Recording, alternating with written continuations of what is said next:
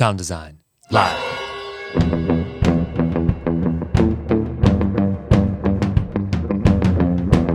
Welcome to Sound Design Live. I'm your host, Nathan Lively, and today I'm joined by live video streaming expert, Eddie Codell. He has worked for some big names in internet broadcast, including Ustream, Justin TV, and Livestream. And he is here today to answer some of my questions about this growing industry. Welcome, Eddie. Thanks for being here. So the first thing I want to talk about is exactly that. Is this really a growing industry or just a geeky fad? And I know it sounds kind of silly to say that because obviously streaming video has been around for several years now. I don't know since when, but at least 10 years? Can I say that? Oh, absolutely, at least 10 years, yeah. Okay. Probably, I mean, I first got involved in probably like 97, 98, so yeah. So it's been around, so it's obviously not a fad. It's gonna be here, but I guess I say that because I just don't see it taking over. Like none of my friends are watching live streaming concerts and then telling me about them. And I'm the only one that I know that does that and maybe attends a webinar once a month about audio or something else, some kind of tech-related thing. So on top of that, in the interview that I did with Brian Zisk back in May, he said that this is a golden age for internet broadcast. And so once again, I think that's in one way true because I see lots of internet startups, but on the other hand, it doesn't seem true because I don't really see my friends adopting it. So my first question is, how common is live internet streaming? And my second question is, why isn't it ubiquitous already? Why doesn't every concert venue sell tickets to live streams of their concerts at a reduced price? And why doesn't every independent artist do the same? Just for an example, my favorite band, Sigur Rós, if they were to live stream every one of their concerts on their tour, I would go to every one of them because I'm a big fan and I can't go to every city that they're in. And I might not even be able to see them when they come to San Francisco because they're playing at Outside Lands and that costs like $250 and I don't want to see all of those bands. I definitely think it's growing. I think a lot more people are live streaming in various capacities. By the way, webcasting is what we used to call it, and now it's live streaming, but essentially it's the same thing. I think it's growing because the evidence that it's growing is that everybody has an iPhone or a smartphone these days, which can live stream, right? So you can now basically stream to a Justin TV or a Ustream or a live stream from your mobile device wherever you are. And the quality isn't super great, but you know, if you look at the Occupy Wall Street stuff that's been going on, you see a lot of live streamers out there with their phones and people are tuning in. You know, it's like something about being in the moment and participating in something that you don't know what's going to, you know, an experience where you don't know what's going to happen. You don't know if the cops are going to freak out and start beating people's heads or, you know, or if rioters are going to destroy downtown Berkeley or Oakland or whatever. And so there's something just really engaging about just, you know, as a viewer tuning into that and just like, you know, it's real reality TV in essence, right? And so on the one hand, I think that's an interesting example because it's kind of become, it's sort of almost a killer app for live streaming, right? And so that's one example where it's being used by individuals on the street with pretty much, you know, with hardware you can buy very cheaply. On the more higher end side, more professional side, I'm definitely seeing kind of an uptick of people wanting to stream conferences and events where it would make sense to broaden the audience beyond whatever venue they're in. So there's definitely the professional world where people are, you know, there's conferences or presentations, people have slides, et cetera, and they want to bring in a larger audience. There's a certain cost to doing that professionally. And when you're moving to the music side of it, that's a whole different ballgame. I mean, to answer your question about why aren't more bands doing that or more acts streaming their concerts, I think it's a fairly complicated question, but I think the answer is the quick answer is it's not in their domain, and they concert producers and bands to do that, and I'm guessing there's probably a feeling that core experience of taking something that is an immersive live experience and sending it to the internet is probably not the same thing. And also to do it right, you really do need to spend some money and bring in the right equipment and have the right infrastructure, you know, to pull it off in a professional way that, you know, gives credence to a band like Sigur Rós, which, you know, and I think they might be an exception because every one of their shows is like, you know, magical experience, right? And no two shows are alike. And so, there are a few acts that have kind of a hardcore following like that I think would, where that would make sense for. But I think for a lot of acts, I think maybe as it becomes easier and cheaper to sort of do it on your own, we may see more of that going forward. But not every venue has internet. Not every, the cost of putting it on professionally is not insignificant. And it's really unproven whether people are willing to pay for it. So there's people who are doing it and they're trying to create shows and they're trying to build, they're basically maybe testing the waters and it's kind of fun. But then there's certain niches where I think it's picking up. One is gaming, like online video gaming. So you'll get these gaming competitions where people will play, StarCraft or whatever, where you got 4 or 8 people in a room. And what they'll do is they'll take a feed from the console and send it out to the live stream, and a ton of people will tune into that. To the point where Justin TV, which sort of became the de facto place for gamers to host their gaming content, spun off a whole new business called Twitch TV, which is all about that. Which is they're focusing on that. So they're helping to sponsor actual competitions, and then they'll live stream the whole thing, and and a ton of people tune into it. So it's interesting to see these niches that are kind of branching off. I want to understand a little bit more why, for example, every music venue in Berkeley doesn't just live stream all of their concerts and charge a monthly rate or a reduced ticket price to get them in there. Yeah, I don't know the real answer to that. I know, again, I think my intuition is that the technical hurdle might be perceived as being too high for people who run a venue and that's kind of out of their domain. Which means having a decent internet connection, and nobody wants to provide an experience that sucks and then have really bad PR. So I think there's a little bit of fear. So I think if that's a viable business model, the way it needs to happen is somebody needs to go around to those venues and say, hey, I can provide this service for you. I can make it rock solid. I can make it really awesome. And then even if you have that, and I know there are organizations out there that do that, then you got to negotiate with all the various labels for rights, right? Performance rights and streaming rights, and that is absolutely not an easy thing to deal with. I suppose you would need to include that in the contract for each artist. And that actually might be the big thing. That might be the main reason. It could just be that dealing with rights issues is such a headache that they don't even bother. For example, if a client that I work with is asking me to do audio for their event, audio and video maybe for their corporate event or for their concert, what kind of questions do I need to ask them? Since I don't have a lot of experience in live streaming, can you tell me some questions, some critical information that I need from the client to make sure it goes well and to find out what kind of level of production they need? Right. Well, the first question probably is, do they have a budget just for the live stream part of it? If they're just like, oh, we'll pay you to come in and do the audio stuff, and can you also do the live stream on top of that? That's kind of a hairy situation, because budget's going to determine the quality of what you can do. There's basically 2 levels, well, probably multiple levels, but I would consider 2 basic levels of quality that you can get for minimal to no cost, or for a moderate amount of cost, let's say maybe $1,000 or so. And the minimal to no cost is just taking a camera and aiming it at, whatever it is that you're capturing, and then outputting that camera feed into a laptop, and then running, and then just using a Ustream or a Livestream or Justin TV. And there's free software, or you can just use their websites, and they have their own broadcast console.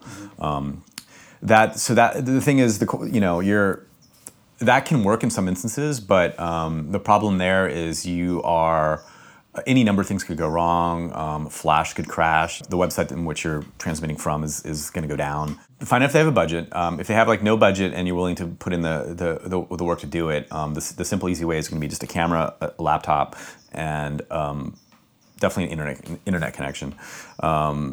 The next question would be, what is the internet connectivity at the venue? And you'll want to do a speed test to check. You want to make sure that your outbound bandwidth is at least 1 megabit. You can do it less, but if you do that, you're potentially setting yourself up for failure. Also, you want to make sure that it's a wired connection, not a wireless connection. Wireless can work, but it's for streaming, it's pretty fickle, because not all wireless packets make it to the router. And if other people are on the wireless, then you're competing for competing for the connection. How do you safeguard your connection to make sure it gets the priority? Well, I mean, a lot of that is up to the client, right? You have to tell the client ahead of time, hey, look, I need a decent internet connection with at least a megabit outbound, and it can't be shared, right? That's usually what I tell people. So depending on the venue, if it's the Mission Bay Conference Center in San Francisco, which has like a 60, 100 megabit outbound link, it's not an issue because they've got so much bandwidth that even if everybody's on a laptop in there, it's really not going to affect it.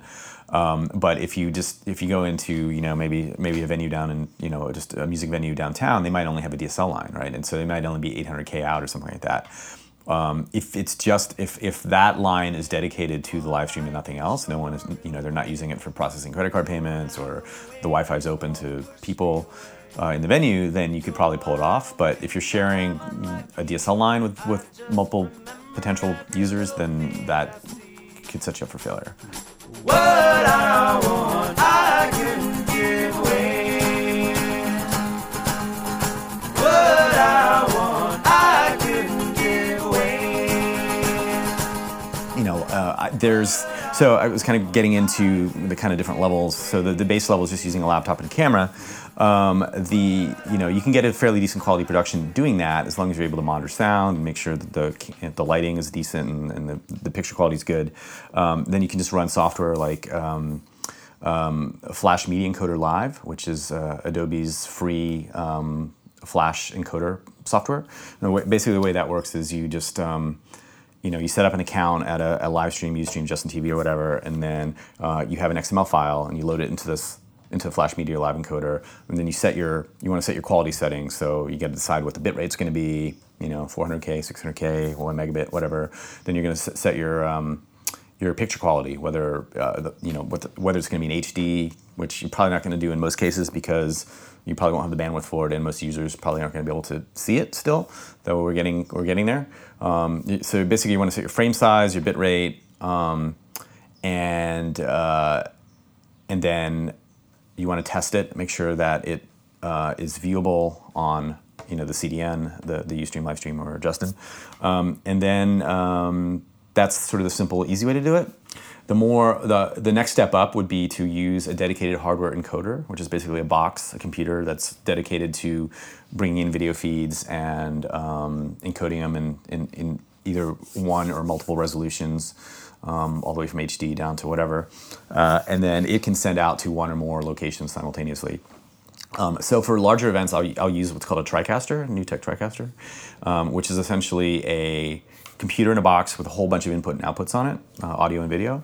And so the HD version of that, I can plug in 8 cameras or 8 video sources in HD all the way down to composite video, and I think it has like 4 or 8 XLR audio inputs as well. And then you basically set up like 3 giant monitors, and you've got your basically a video switcher on one of them. You've got an audio. You can have your audio mix on another, and then you can have a preview or a program out on the third. And then they make a special little video switcher console thing, which you don't need to have, but it's kind of nice and looks more pro when you've got one. Makes the client feel like it's only a few extra bucks if you're renting one anyway.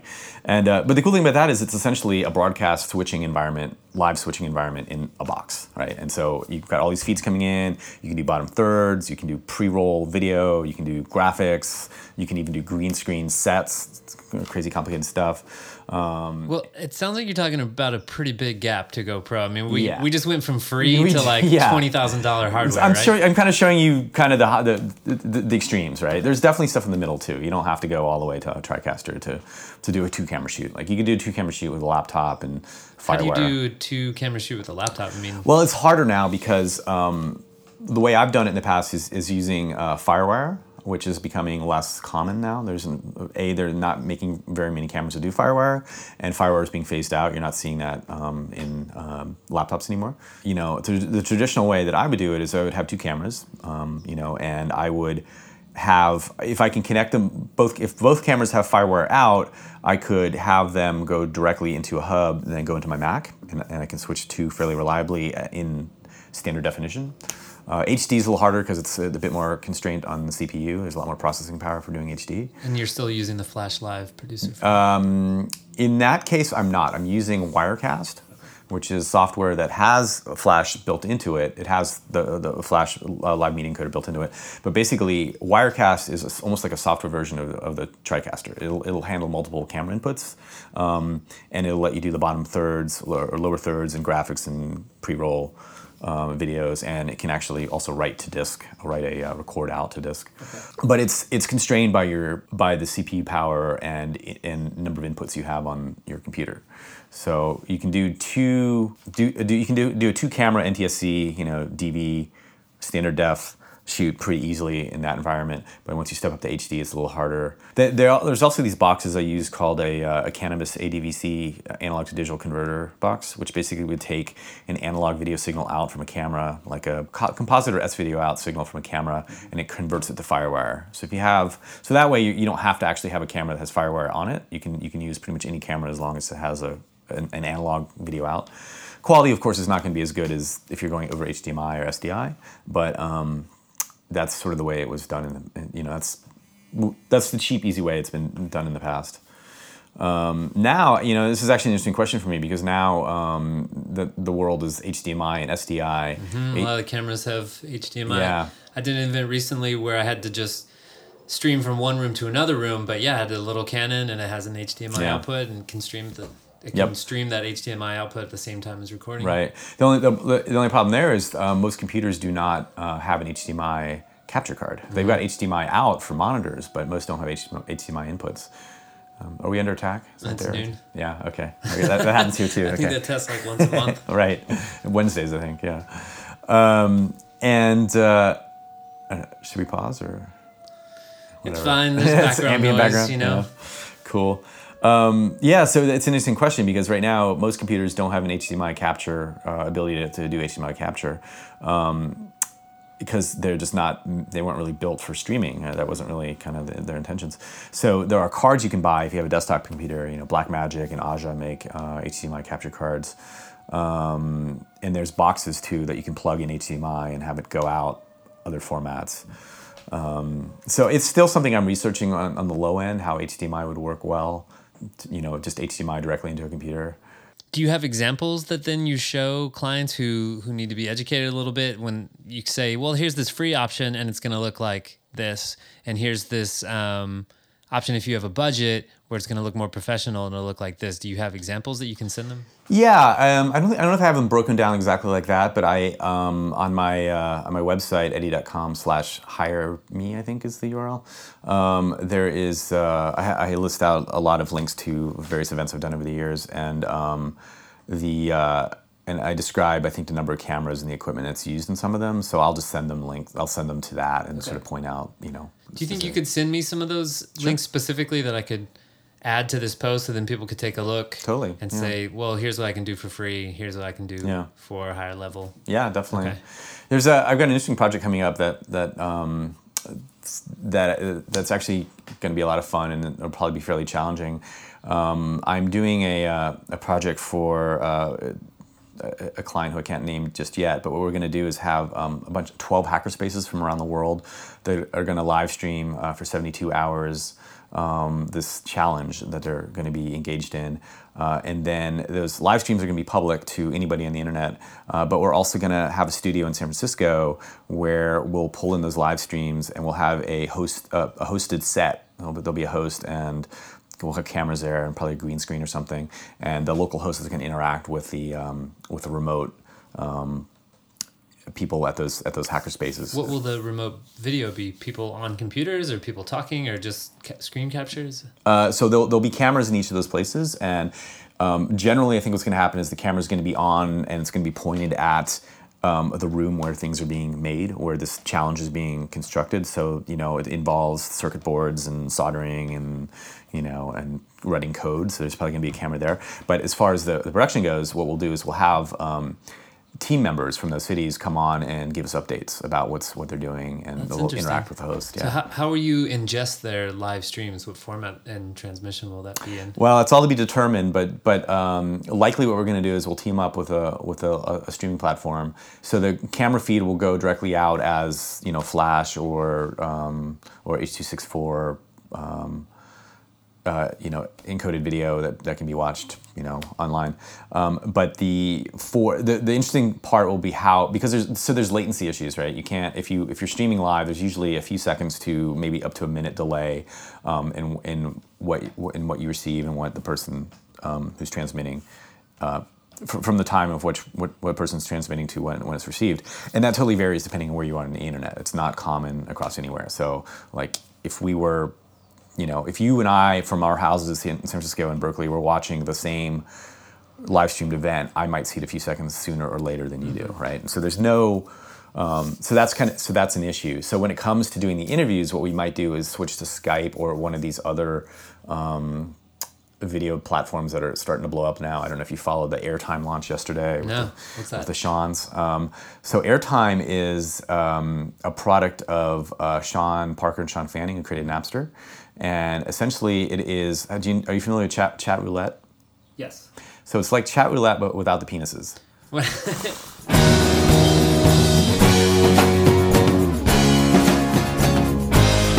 Why don't you, for people who don't know what chat roulette is, if I remember correctly, it was popular 2 or 3 years ago when it first came on because you get on and you can have your webcam on and your microphone, and it's like Skype or any other chatting or video call software, except it randomly pairs you up with someone to talk to. And it sort of gained a reputation for being sexy, right? Well, I don't know if sexy is the right word, but definitely there was sexual related content that would be popping through there. So yeah, there were a lot of people who might. So the idea is it was literally like Russian roulette. You would not know who was going to be on the other side of that webcam. When sometimes it was Ben Folds. I don't know if you ever. Yes, I did see that. So yeah, Ben that was Folds hilarious. Did that live for a little while, great. Where he would bring his laptop, put it on his piano. Yep. And then get on chat roulette and just talk to someone and then sing them a song. With an audience. And I remember it was a guy like in the dark, and so he started writing a song about guy in the dark, what are you doing? Yep. That was awesome. That was like the best use case. So chat roulette definitely struck a nerve with a lot of people. A ton of people wanted to use it or were using it, but it was completely minimal in how it was designed, and it was totally random, and there was really no social interaction other than here's this random person that you can chat with and talk to online. But there was no filtering. It was very, can be very X-rated at any moment. So the difference is, so that idea was, Sean Fanning and Sean Parker caught on to that, and they decided to basically take that concept, but push it into Facebook. So essentially the way it works is, it's the similar concept, except you log into it and you connect it with your Facebook, and so all your Facebook friends show up, and you can chat with any of your Facebook friends very quickly. But the more interesting part is the random hookup thing. So you just say connect me, and what it will do is it'll connect you with somebody who is a friend of yours already on Facebook, or by common interests you might have, or by location. So you might get connected. I was playing, so it just came out yesterday. It just went public yesterday, and I played with it last night for about an hour, and I of the 10 people that I connected with, 2 were people I had already known. So it's not completely random. They're like, okay, we'll connect you with some, if you're in Sigur Rós and you live in Berkeley and you like to harvest chickens or whatever, and you've got, and you have that in your profile, it'll look at that stuff and it'll try to match you up with somebody similar, right? And then so you might end up talking to your neighbor who you know tangentially or but don't know really well, and bam, you're having a video conversation with that person. And so the cool thing is it shows you these interests and they just pop up, and so immediately you have something to talk about other than penises, unless that's in your interest. And then the other weird thing is they have some algorithm that detects whether faces are there or not, and if there's no faces, it basically kicks you out and you go to the next one. They did a big launch in New York with a bunch of celebrities and stuff, and they had a whole bunch of technical problems, so it was a complete disaster. Yeah, Jim Carrey, Julia Louis-Dreyfus, Ed Helms, Olivia Munn. I don't know. I think there's that's embarrassing. Snoop Dogg. Do you know what went wrong? It was. What's that? Do you know what went wrong? Well, I mean, I didn't see the broadcast. I only read the news reports afterwards, and it sounds like they just had technical problems in making connections to the various people they're trying to call to. I mean, I don't know if it was internet connection issues, or it was their platform, or Snoop was too high to answer the call when it came in. Who knows? But it works. I mean, it definitely. Yes, last night when I was using it, I was pretty blown away. The reason I bring that up is, kind of goes all the way back to what we were talking about in the very beginning, the ubiquity of live streaming. So traditional live streaming of just taking a camera and aiming at something and making content is one format that I think won't go away. But this other format of like one-to-one conversations or one to a few conversations with people is starting to kind of blow up, and it makes sense because every computer now has a webcam in it almost. Everybody's got high bandwidth, and almost everybody's on Facebook. So for airtime, it kind of like makes a lot of sense. Like I think there's a lot of stickiness there, if I can use that word. Mm-hmm. There's another service that's kind of interesting too called Spreecast, which is kind of like an online talk show where you can have 4 people up at one time. Mm-hmm. So if you wanted to, you could do a video live conversation with 4 people around the world. They would all show up in a little quadrant like Hollywood Square style. And then what's interesting though is you can have an audience that's watching you. And then like The Price is Right, you could say, okay, audience member 2734 or whatever, or you can just call them by name, I guess, come on down, and then it'll queue them up, right? And then there's a tool within the service that lets you preview their webcam and their audio before going live with them, so you can see if they're ready to go, right? So there can be a producer behind the scenes controlling these things. And it can be, you as the host, you can do that too while you're doing it live, yeah. And it's pretty simple. So you've got these, up to 4 people talking at one time, and they figured out the latency issue fairly well. So if you were hosting a show with 3 other people, those 3 other people can hear you. You can have an actual conversation back and forth without much delay. And that's a hard problem to really figure out on the internet because it really was never designed for asynchronous or for synchronous, communication like that. Well, just out of curiosity, when people like YouTube do these big productions where they do big festivals like Coachella, I assume they hire a specific vendor who just guarantees them a solid internet connection.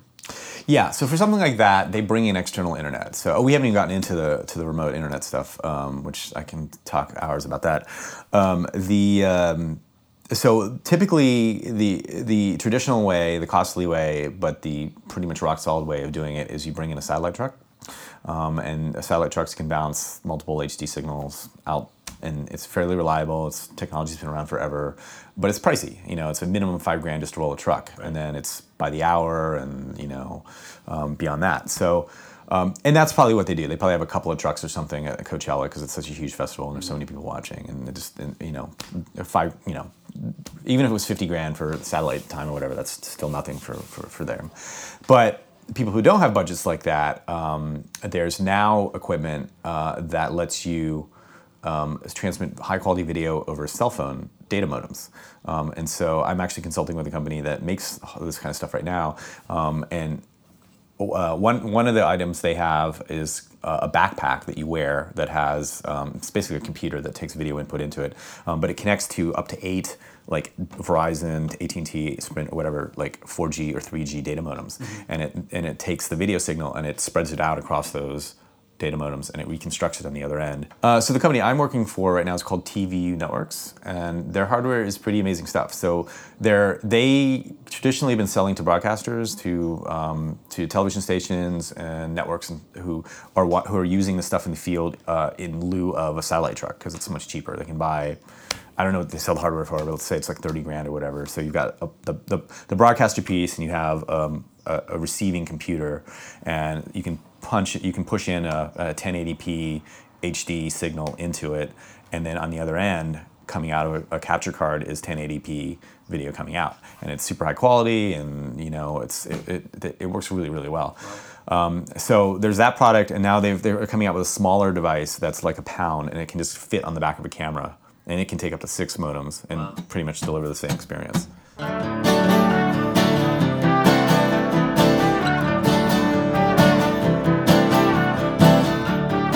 So Eddie, since me and a lot of my audience are interested in audio quality, could you give me some tips for what I can do on my end to make things sound good on the other end for people watching on their laptops or computers at home? I mean, you just basically want to encode a stereo signal at a high quality that is not, in a bit rate that isn't too high, so it can still be sent over the internet, but still sounds good. So probably, it depends on the content too. If you're doing music, obviously you want to send a high quality audio stream out. If it's just a conference where people are speaking, then you can get away with a mono signal. It's like 80K or something.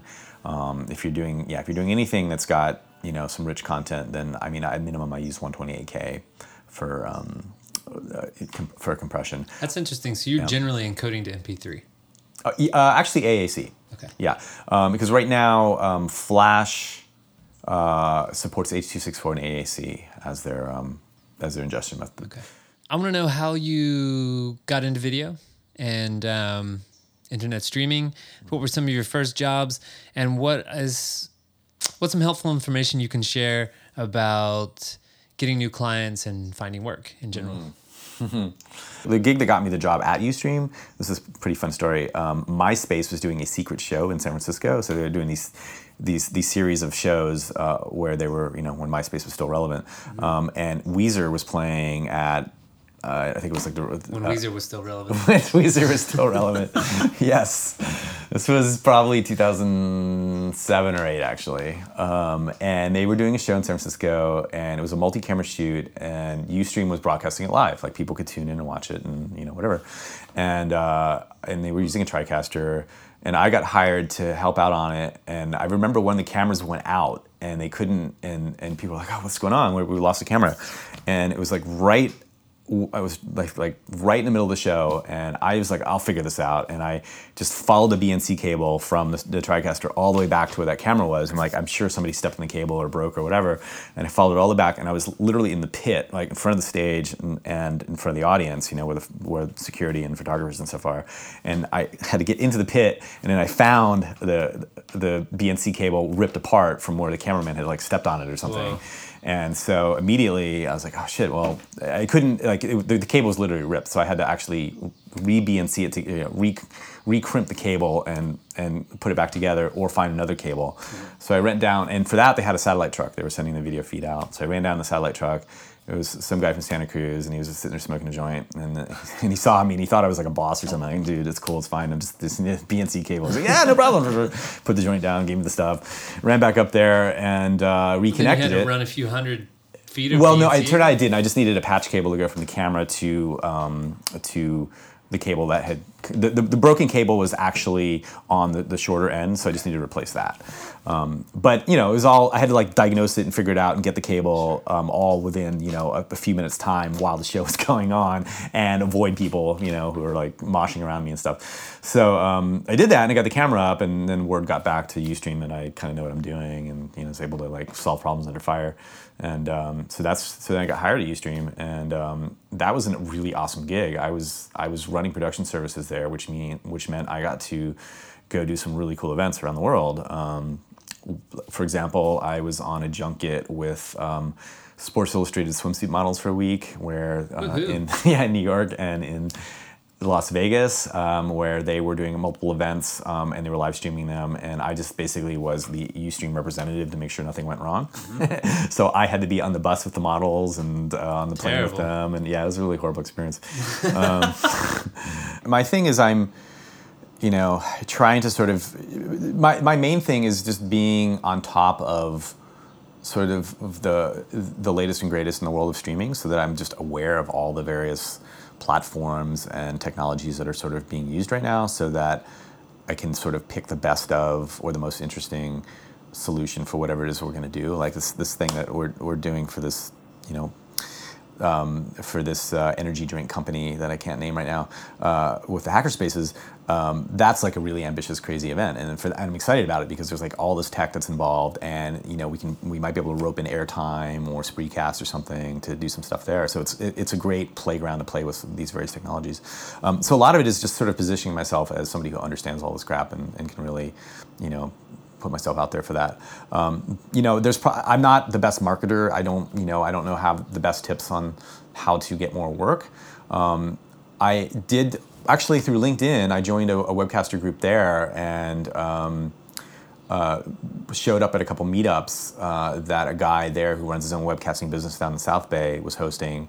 And so he and I ended up connecting, and he ended up hiring me for a few gigs. So now we're working together, and he gets really Zynga's one of his clients, but he also gets a lot of big conferences at Moscone Center and stuff, big tech conferences and things like that. I also started a meetup group.